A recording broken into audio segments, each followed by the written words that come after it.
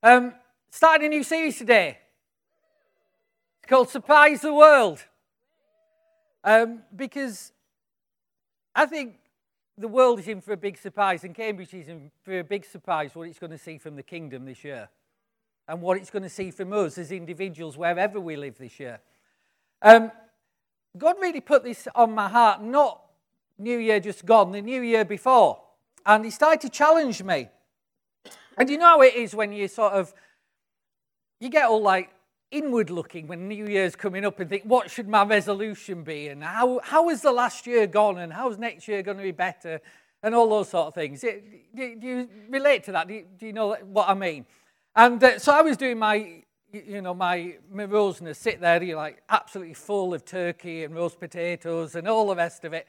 And I was reflecting back on years and years ago when I was at university, and how the things that God did at that time. And I was looking back, and I realized that one of the things that had happened in the way I think and the way I sort of approach things of the kingdom is that things had got really complicated in my head.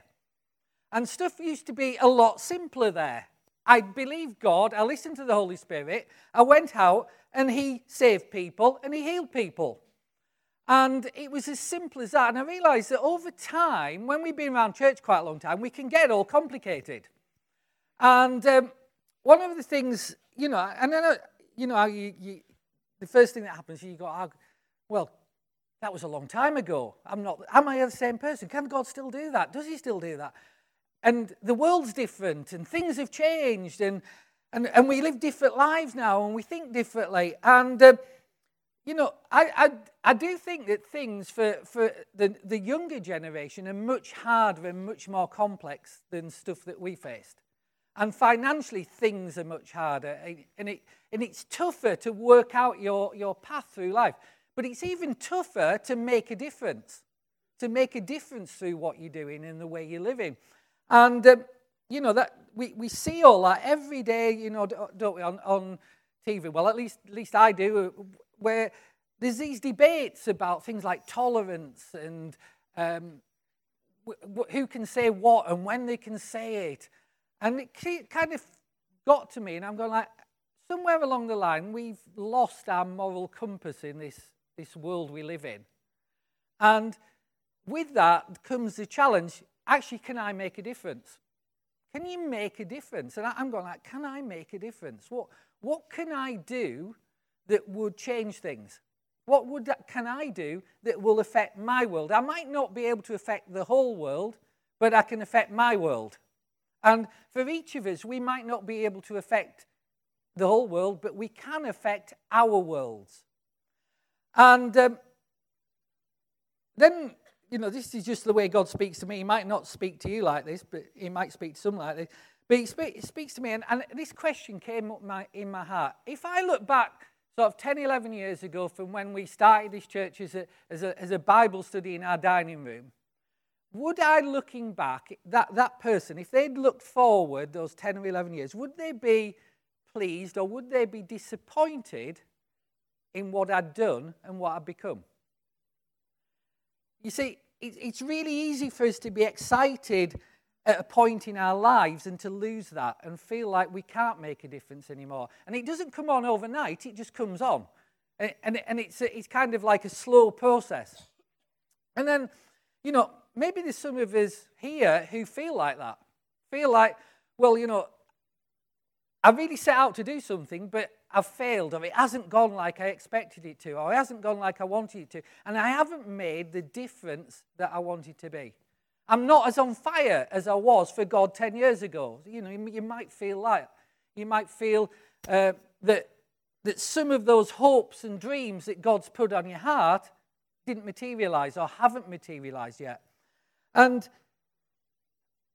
some of us might even have just like drifted along and not realized that time was going by. And suddenly you find yourselves 10 years older and nothing's really changed. Others of us, we might have just got so busy that we never walked into the dreams and the passions that God has given us. And when we don't do that, those die down a bit. They start taking a backload. And all these sort of questions come up whenever you reassess your life, doesn't it? And God starts talking about it. So right at that moment, God dropped in my spirit, we're going to surprise the world, son. We're going to surprise the world. What's done is done. Those years have gone. They can't be returned. But actually, every single person in faith life and beyond can make a difference starting right here, right now. And we can affect the worlds around us from starting here, right now. And I said to God, well, how do you do that? How's that going to happen then? And he sort of showed me something. So if you'll just indulge me for a minute or so. If you've been around church a long time, and by a long time I mean more than a year, one of the things that happens is we have this word and we call it discipleship. And the minute you say disciple, and I've done this experiment, I've been doing the experiment for about 3 months now, going, if I said to you the word discipleship, what would it look like to you? And for nearly everyone, the word discipleship translates as serving in church and doing Bible studies and being part of a midweek group. That is not discipleship. That is good, and it's really helpful, and it's healthy, but it's not discipleship. And part of the mindset we have come to believe is that church is what happens in these walls.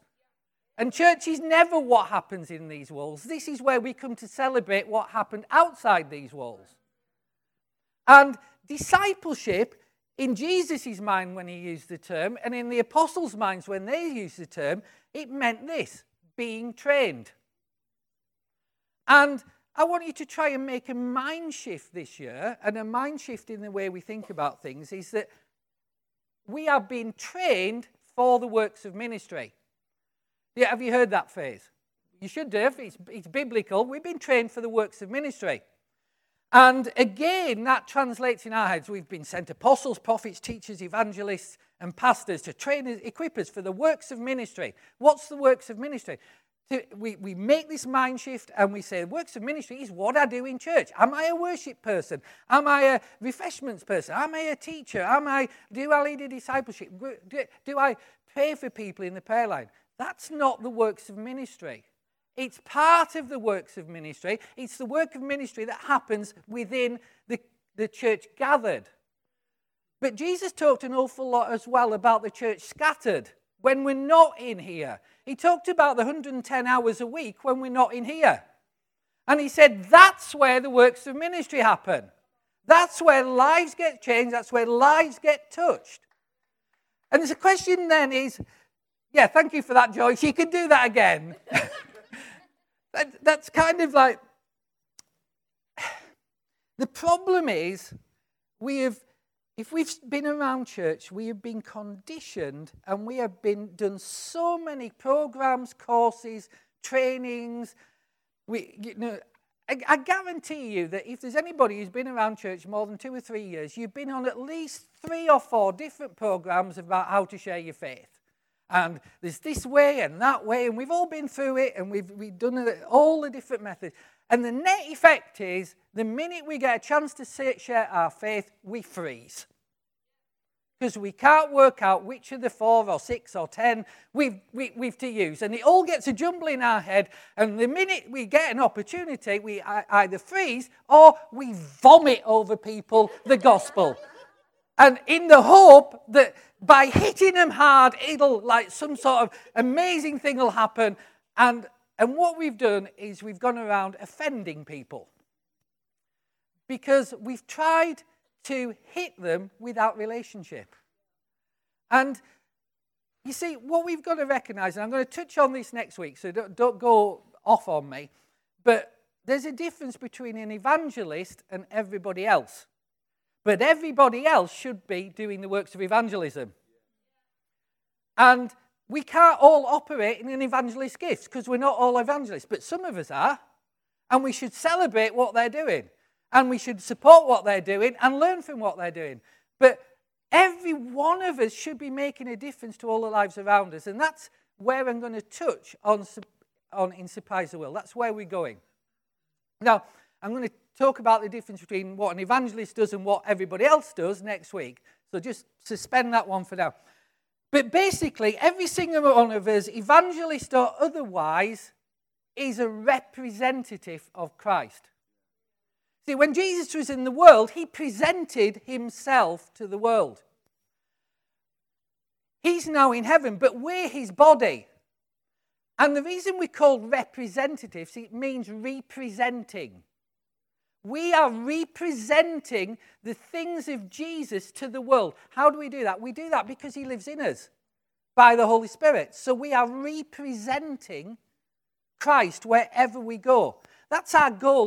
That's what we're designed to do as new creations, new believers, new born-again entities. From the very first moment we get saved, we are given a mission which is to represent Christ in this world. So wherever we are, the world should see Jesus. Because when it sees us, it should see Jesus. It shouldn't have to come here on a Sunday morning to see Jesus. It should be seeing Jesus at 3 o'clock on a Friday afternoon. Actually, 3 o'clock on a Friday afternoon, it might see Jesus because we're excited that work's nearly finished that way. But let's say 4 o'clock on a Monday afternoon then. It should see Jesus because we're his representatives. And here's the thing. We're given this ministry. Paul calls it the ministry of reconciliation. This ministry of reconciliation is like this. It's us going as Christ's representatives to the world to show that world what Jesus is like and bring it closer to him. That's the ministry of reconciliation. Reconciling the world to Jesus.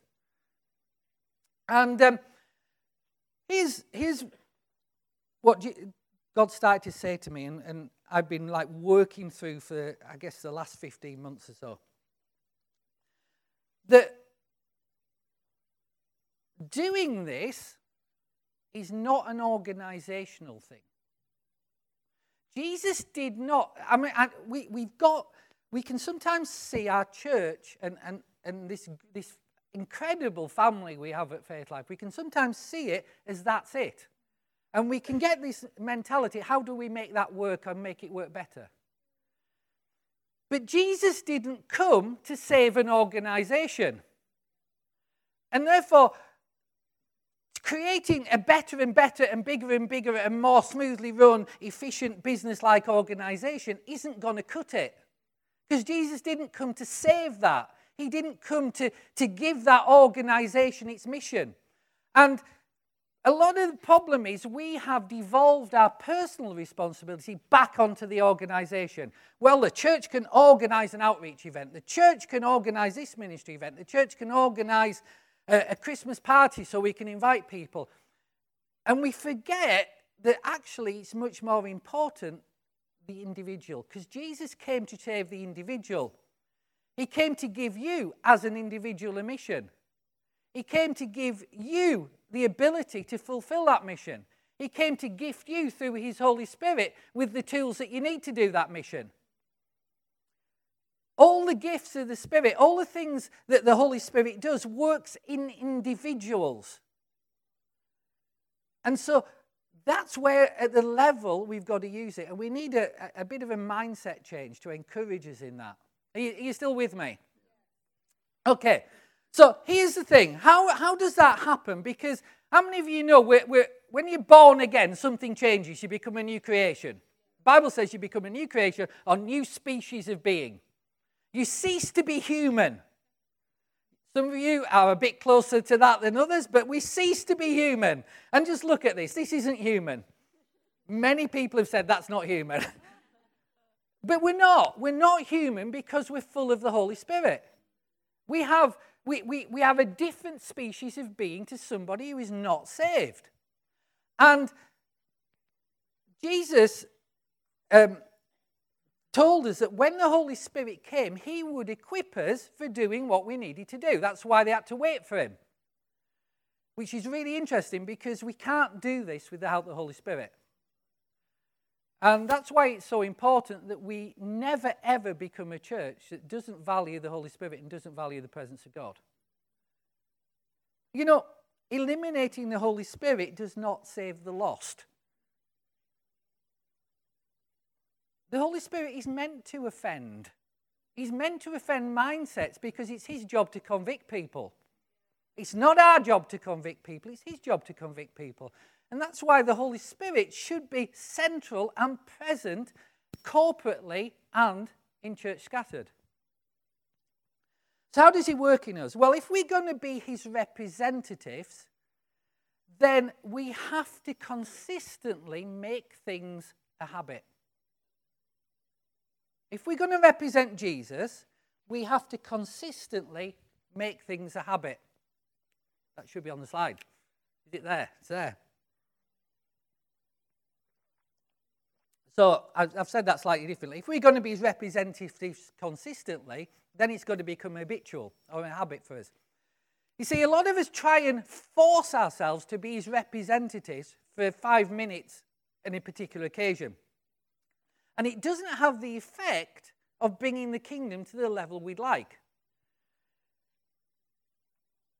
If we're going to see a move of God sweep across this nation in the same way as it swept across in New Testament times, the same way as it swept across in the days of Wesley and everything, each one of us is going to have to live habitually from the power of the Spirit inside us. There's your challenge. That's where we're going this year. Living habitually from the power of the Spirit inside us. You see, one thing we've discovered over the last 2 or 3 years is that changed lives change lives. So the world needs to see changed lives.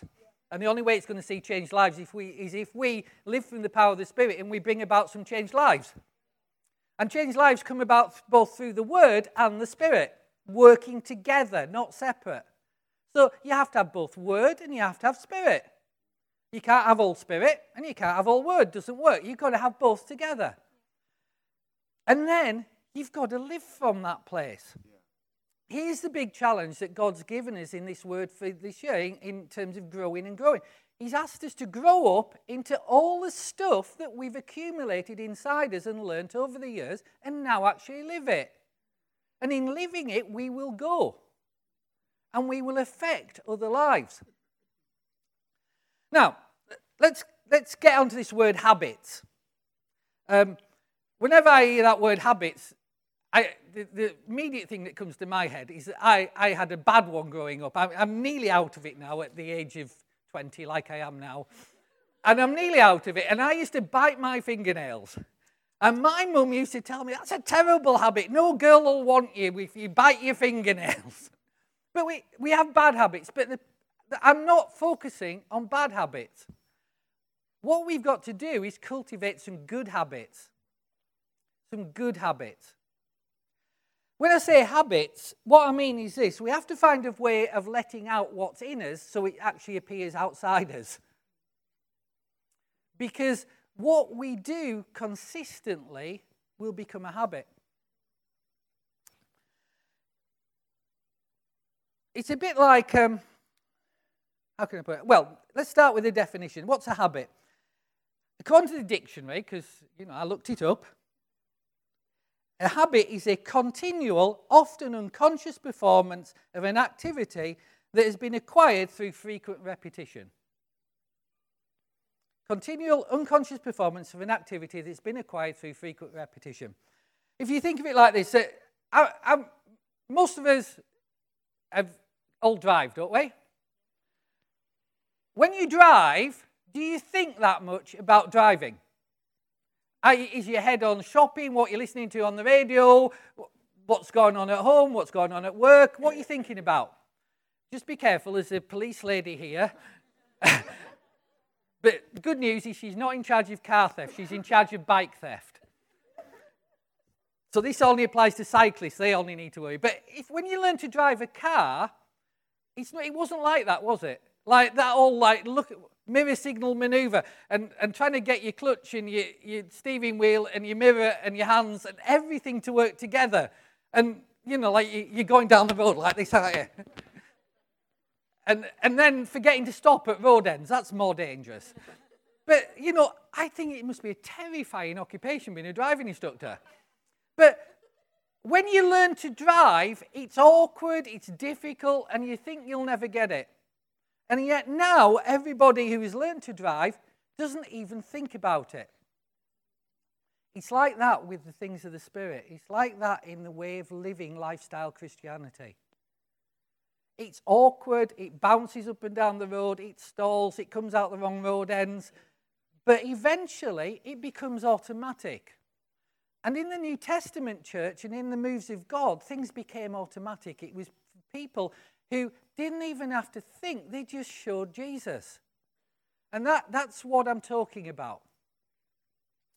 So how can you do that? Well, go with me and I'll show you can do it. Romans 5:7. By the way, just say to the person next to you, you can do this.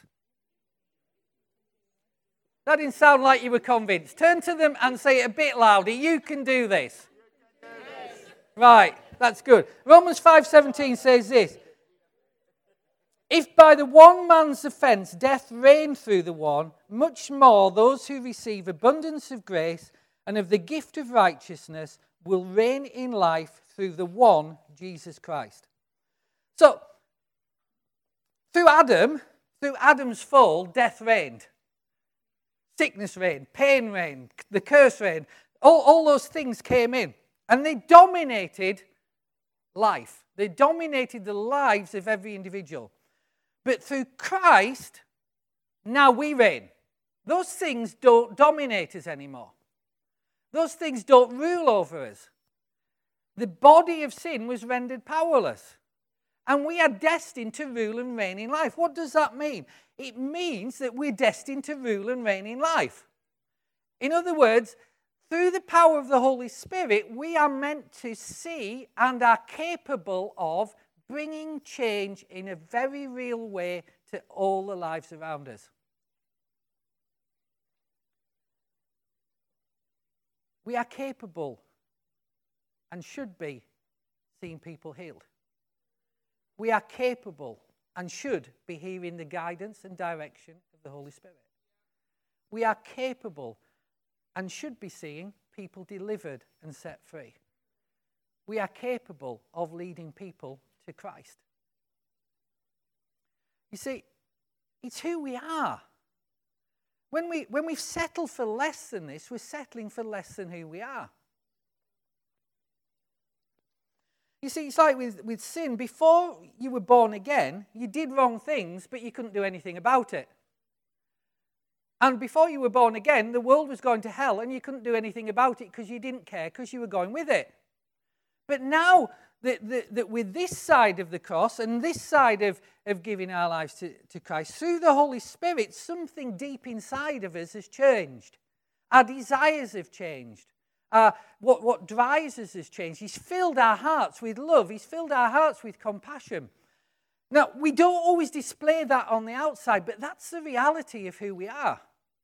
And what Jesus is saying is that the world needs to see more of who you are and less of who you were. More of who you are and less of who you were.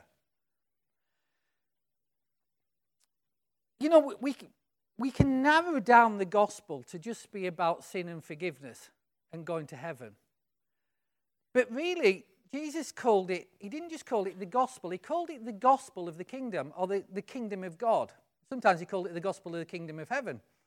But it was all about kingdom. And what he was really saying is this: I didn't just save you so you could be forgiven your sins and set free. I saved you so you could change and live for a purpose. And that purpose is the kingdom. Because if I just saved you for your sins, I might as well just take you to heaven straight away. So you need to realize that we're saved for a purpose. And here's the good news. He said, I'm not just going to leave you to do that on your own. I'm going to give you a partner that's going to give you the ability to do that. And so this thing about ruling and reigning in life and what's changed because we're in Christ is this: that the Holy Spirit is our partner in bringing change to those around us. Just let that sink in. The Holy Spirit is your partner in bringing change to those around you. He wants to empower you, and he wants to partner with you to change minds, to change hearts, to change souls, and to change the world. He wants to partner with you in surprising the world. Here's the thing. If we're going to surprise the world, we have to become a lot more sensitive to the things of the Spirit. Okay, somebody, you're catching me up. Do you know I got some yeses then? I know this. You know, like sometimes I talk about saying things widely and overview, and sometimes talk about deep. That was the deep bit. It gets easier from there in this one, okay? But we're trying to partner with the Holy Spirit, and that's the real key. That's the key to effectiveness. The key to effectiveness is not being trained in a method. The key to effectiveness is being trained in how to partner with the Holy Spirit. You can train and train and train and train and program and program and program and program and sermon and sermon and sermon for as long as you like, but unless you are partnering with the Holy Spirit, it will be ineffective. Because the disciples were in exactly that position. They'd raised the dead, healed the sick, cleansed the leper, cast out demons, walked 3 years with Jesus, and he told them they couldn't do it without the Holy Spirit. So we're a bit like arrogant if we think we can just get on and do it. So we have to learn and be trained much more in partnering with the Holy Spirit.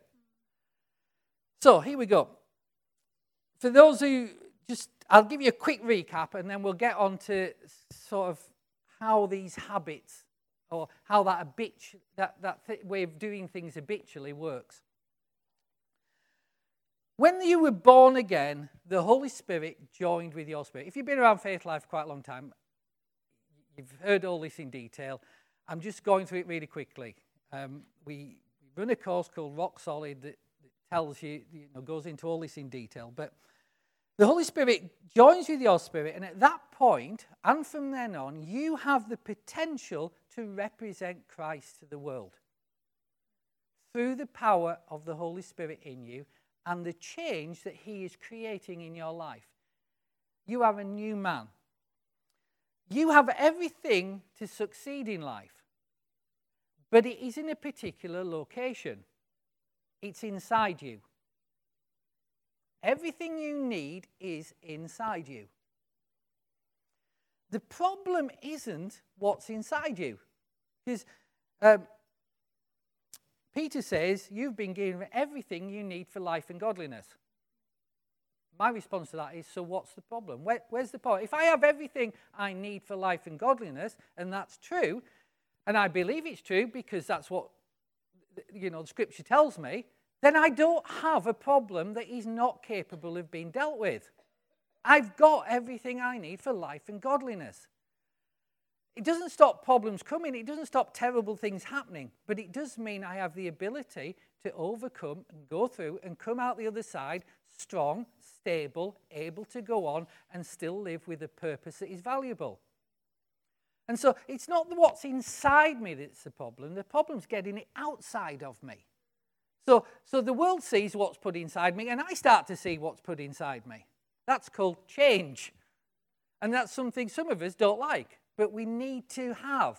Because without change, we can't get more like Christ.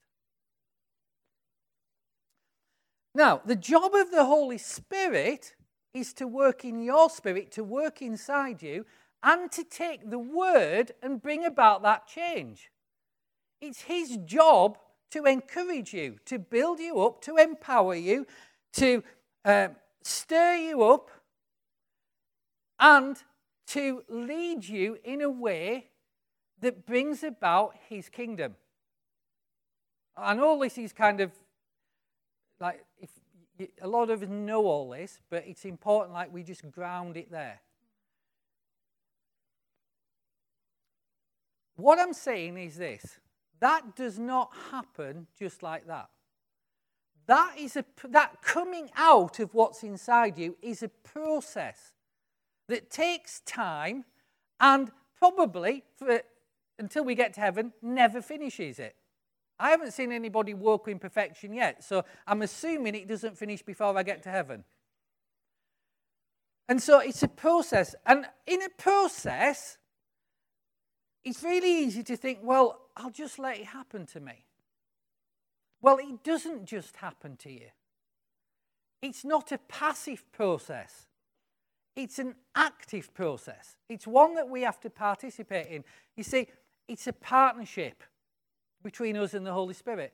In all those things I said that the Holy Spirit does in you, there's a responsibility on us to get the word in us and to stir ourselves up and to keep ourselves on fire. It's a two-way thing. It's not one or the other. You can't pray for somebody at the front, set them on fire and expect them to be, I don't mean literally on fire. That would be, we'd all be abandoning the bit. But you know what I mean, on fire for God. And expect them to still be there, self-sustaining, sustained in 3 months' time. It requires a partnering with the Word in us and a partnering with the Holy Spirit in us. Are you still with me? Here's the thing. The kingdom of God is going to come in this nation and in this city and in our neighborhoods by us showing the kingdom. And there is nothing more powerful on earth than a believer consistently being who he was made to be.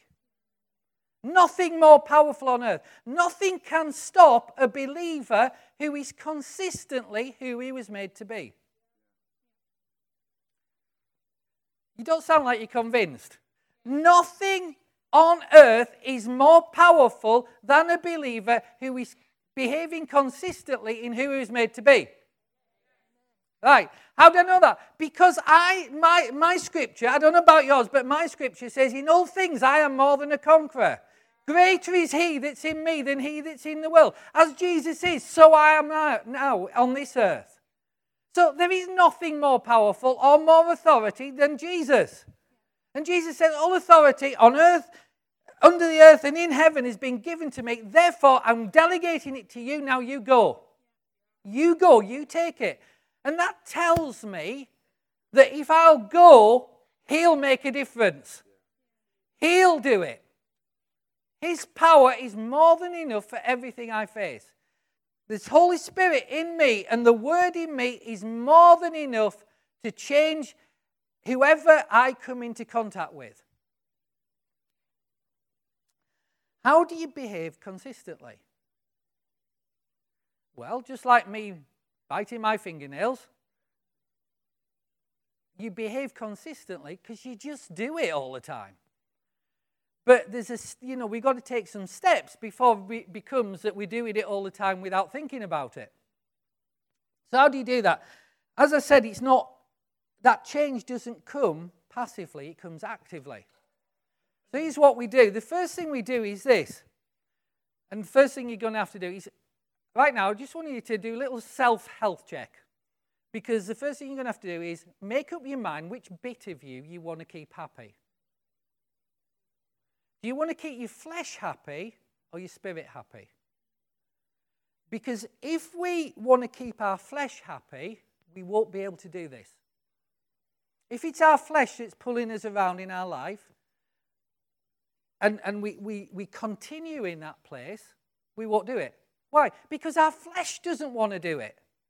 Our flesh doesn't want to represent Christ to the world. Our flesh doesn't want to pray for people to get healed. Our flesh doesn't want to step out and witness to people. Our flesh doesn't want to do anything. Our flesh just wants to sit at home, have a nice life, earn lots of money, and watch TV.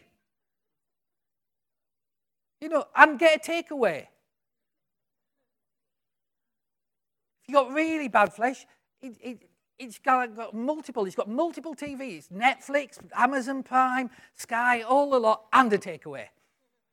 You see, our flesh doesn't want to do anything. Our flesh doesn't want to do anything that will discomfort us and make us uncomfortable. Our flesh is saying that before you can do any of that, guys, you've got to get this sorted, and you've got to do that, and you've got to do that. And maybe when you've really been successful and you've got a lot of money, then you can give a little bit. And maybe you'll have some more time when you're retired. If it depends on everybody that's retired, then even if they would rise up, it would still change this nation. But it doesn't depend on everybody that's retired. It depends on every single one of us.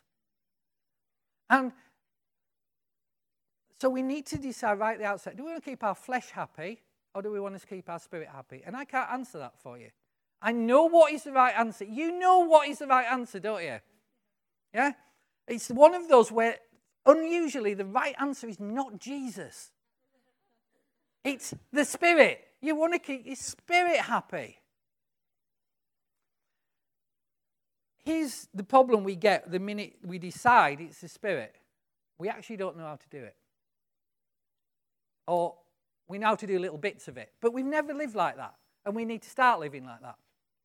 And when we start living like that, the problem is that as we try and do something, we've got this thing called feelings and how I feel. And most of us don't step out or do the things that the Holy Spirit is prompting us to do because we don't feel good about it. We don't feel capable of it. We don't feel like we've had enough training. We don't feel like we're a good enough Christian. We think all those sort of things. You know, if you wait until you feel like doing something, you will never do it. Because feelings is your flesh. So you're going to have to do some things you don't feel comfortable with. You see, the problem for me, going back to my university days, is I felt really comfortable about it because I didn't care. Because I was a young man and I was probably like full of myself. And yeah.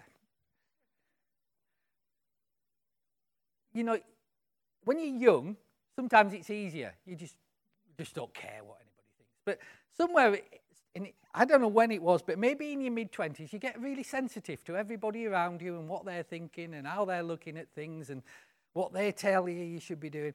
And you start thinking, well, you know. Oh. And so I look back, and then as God was showing me this, I had to learn again that I had to get over how I felt. And so, you know, I started to go, right, how am I going to do this, God? And it's different. I'm not saying you should do this, okay? You have to work out what God wants to do with you. But seriously, you do have to work out what God wants to do with you and how he's going to work this out in your life. And what I did is, this is what I got from God. Go and sit in a coffee shop and see what happens. Listen for my spirit and see what happens. So I went out to, I thought, I'm not going in Cambridge. People know me here. I'm not going to embarrass myself in Cambridge. I'll go somewhere nobody knows me. So I went somewhere and nobody knows me. Nothing happened. And so I tried a different place. Because we're trying to follow the Spirit, not plan for the Spirit. So I went to a coffee shop in Royston, sat in Costa in Royston. I'm sat there and I've got my extra hot chocolate. And I'm sat there and I'm thinking, okay, Holy Spirit, what now? You said that if I stepped out, if I braved myself, you'd do something. And I'm sat there and I'm thinking, nothing is happening. And then there's a little baby in a pram just on the table next to me. This little baby waves at me. I'm going, oh, okay, hi. God, you said that if I stepped out, you'd do something. You know, slaver coming down the cheeks, you know. Oh. So, what do? I say, what a lovely baby. And I started having a conversation with the girl who was looking after the baby. It wasn't her mum, she was like nanny. And I'm having this conversation, and her friend comes in, and her friend is completely anti-God. Because this girl that was looking after the baby, she asked me, well, what are you doing? And I'm going, well, actually, I'm sitting here, and I'm doing a survey. And this survey is this. I'm just asking people, because I'm trying to work out how God's going to work in my life. So if you don't mind, can I ask you a question? What's your story with God? And so she's telling me the story. Then a friend turns up. He's talking about God. Goes completely anti, and, you know, there is no God and all that sort of stuff. And I'm going, why do you think, and why is that? And I'm going, I've got no answer to this because she's really aggressive. And I'm thinking, my alternative is to get into stand-up knockdown argument or listen to the Holy Spirit. Okay, Holy Spirit, you told me, and now it's got really uncomfortable here because I want to just tell her what I think. And he said, just tell them what I've done for you. And I started to share with her about how in the really difficult times in my life, when things had gone wrong, when stuff had been a real mess, when tragedy had happened, I'd always found God to be good. That he'd always come through to me. He'd never let me down. And we have this conversation. And this starts off a chain of connections by which I end up talking to 3 people in at different places in the Royston Letchworth area. So God creates these connections. And at the start of October, we said, right, let's follow through on this and see what happens. And so we've been going out once a fortnight to Royston, getting this group of 3 ladies together, 1:30 in Costa in Tesco in Royston, and we've just been talking to them about God and how he wants to make a difference in the world and how that can come about through them as individuals. Because 2 of them were believers at that point. And we've just carried on doing that.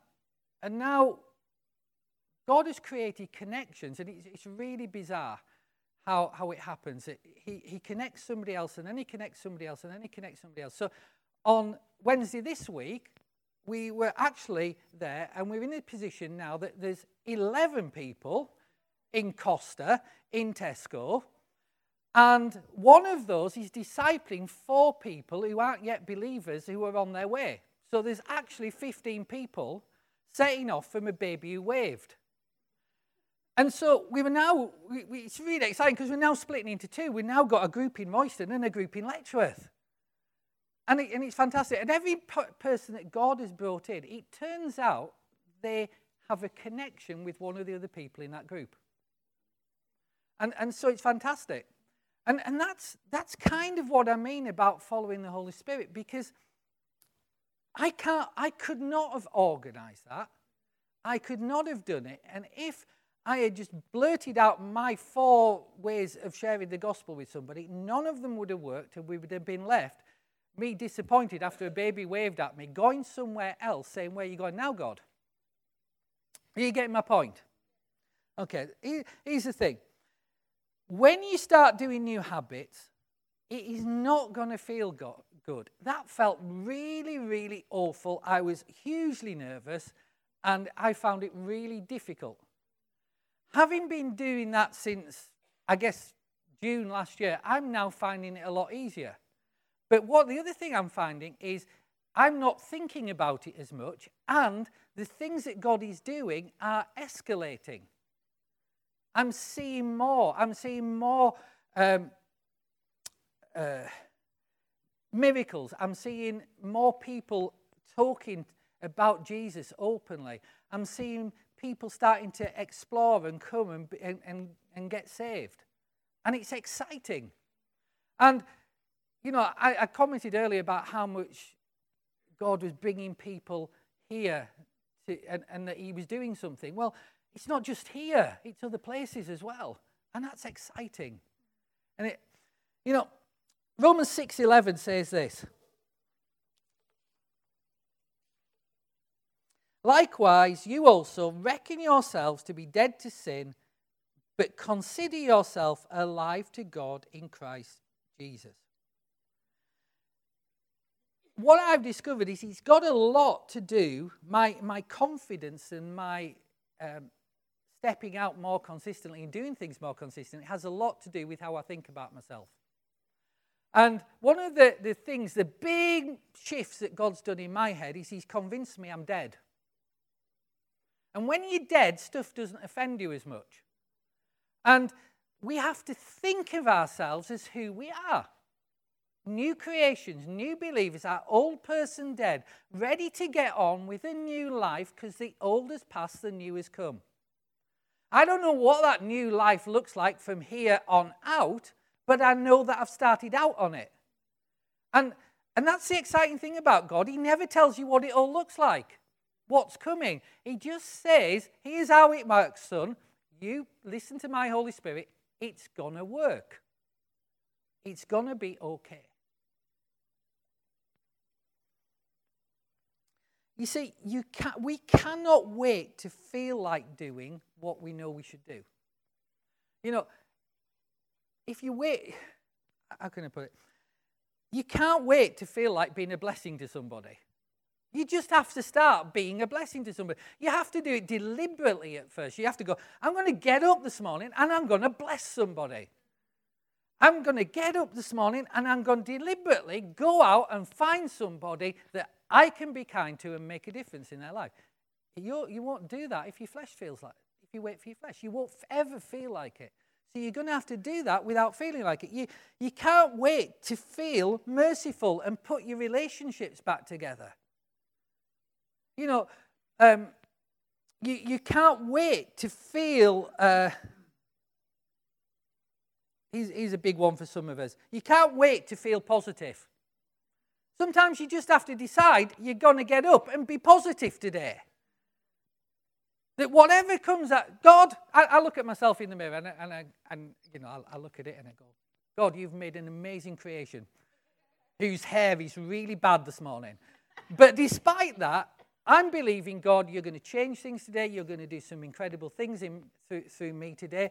God, I want to be available to you. I want to be there when I hear your voice. I want to listen to you. And I'm believing that I'm going to hear your voice today and I'm going to make a difference because I've heard your voice. And I'd say that to myself in the morning because I can't wait to feel positive. If I get up in the morning, I tell you, I don't feel positive. I look at myself in the mirror and I'm thinking, you are not as young as you used to be. But if I look at God, I can be positive. Sometimes, and all the time, you just have to do it. And you have to do it more than once before it'll get okay. Are you getting this? See, Romans 8:13 says this, if you live according to the dictates of the flesh, you will surely die. But if through the power of the Holy Spirit, this is what I want you to say, you have it, this is amplified, the ladies' version, as Cheryl said it. But if through the power of the Holy Spirit you are habitually putting to death, making extinct and deadening the evil deeds prompted by the body, you shall really and genuinely and truly live. Who wants to really and genuinely and truly live? Who wants to make a difference? This is how we make a difference. We don't follow the flesh. And we habitually follow the Spirit. We habitually behave and follow who we now are. We listen for the voice of the Spirit and we follow it. You see, when I mentioned right at the start, discipleship, you are in training from the very first day you gave your life to Christ. You are in training to live a new life. A different sort of life, a different quality of life that is not pushed back, is not hemmed in, is not closed down, is not battered about, is not shoved under the carpet, is not hidden, but is in the light. A new life that overcomes, that changes things, that makes a difference. I remember when even before we started Faith Life, we were doing the previous version of Rock Solid in our house, and we discovered this verse, and I'm going to read it to you. It's 1 John chapter 5, verse 4 to 5. Whatsoever is born of God. Who's born of God here? I am. So this is you. You, every single person in this room, not us as a church, but it is true about us as a church, but every single individual in this church, whoever is born of God overcomes the world. If we're not seeing ourselves as overcoming the world, it's because we're not living out of who we are. We're still living in our flesh. Because if we're born of God, we overcome the world. And this is the victory that has overcome the world. What? Our faith. We believe God. He is the one with the power. We are the ones that carry it. Our faith. Who is he who overcomes the world? Just in case you didn't get it first time. He who believes Jesus is the Son of God. Our destiny is to make a difference. You know, you might feel like, well, okay, I feel a bit shell-shocked now, Mark. I'm not quite sure what to do with it. Well, that's okay, because we've got another 6 or 7 weeks of talking about how to do it. In fact, we've got a lifetime of talking how to do it, but the next 6 or 7 weeks we're going to talk about how we can actually share who God is with other people. So it's okay if you're feeling like that. It's okay if you're feeling, well, actually, I'm quite comfortable with my flesh as it is. Well, that's okay. You won't be by the time we're finished. You know, just like suck it up, have a biscuit at the end, have a coffee, think about it, let the Holy Spirit do his work, and your flesh will start responding. It'll be fine.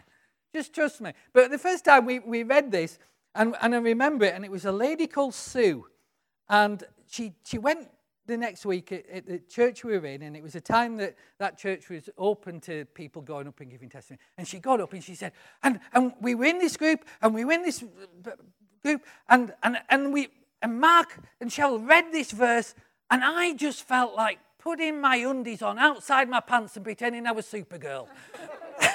And she said this in front of everybody. So I'm not suggesting you do that this morning, but just look at yourselves. There's a power inside you that just by looking at you, the world cannot see. Like with Superman, before he gets in his telephone box and does his whizzy thing, they don't know who he is. Well, now we need to start getting in our telephone boxes, doing our whizzy thing, and letting the world see. Because that is who we are. Let's stand.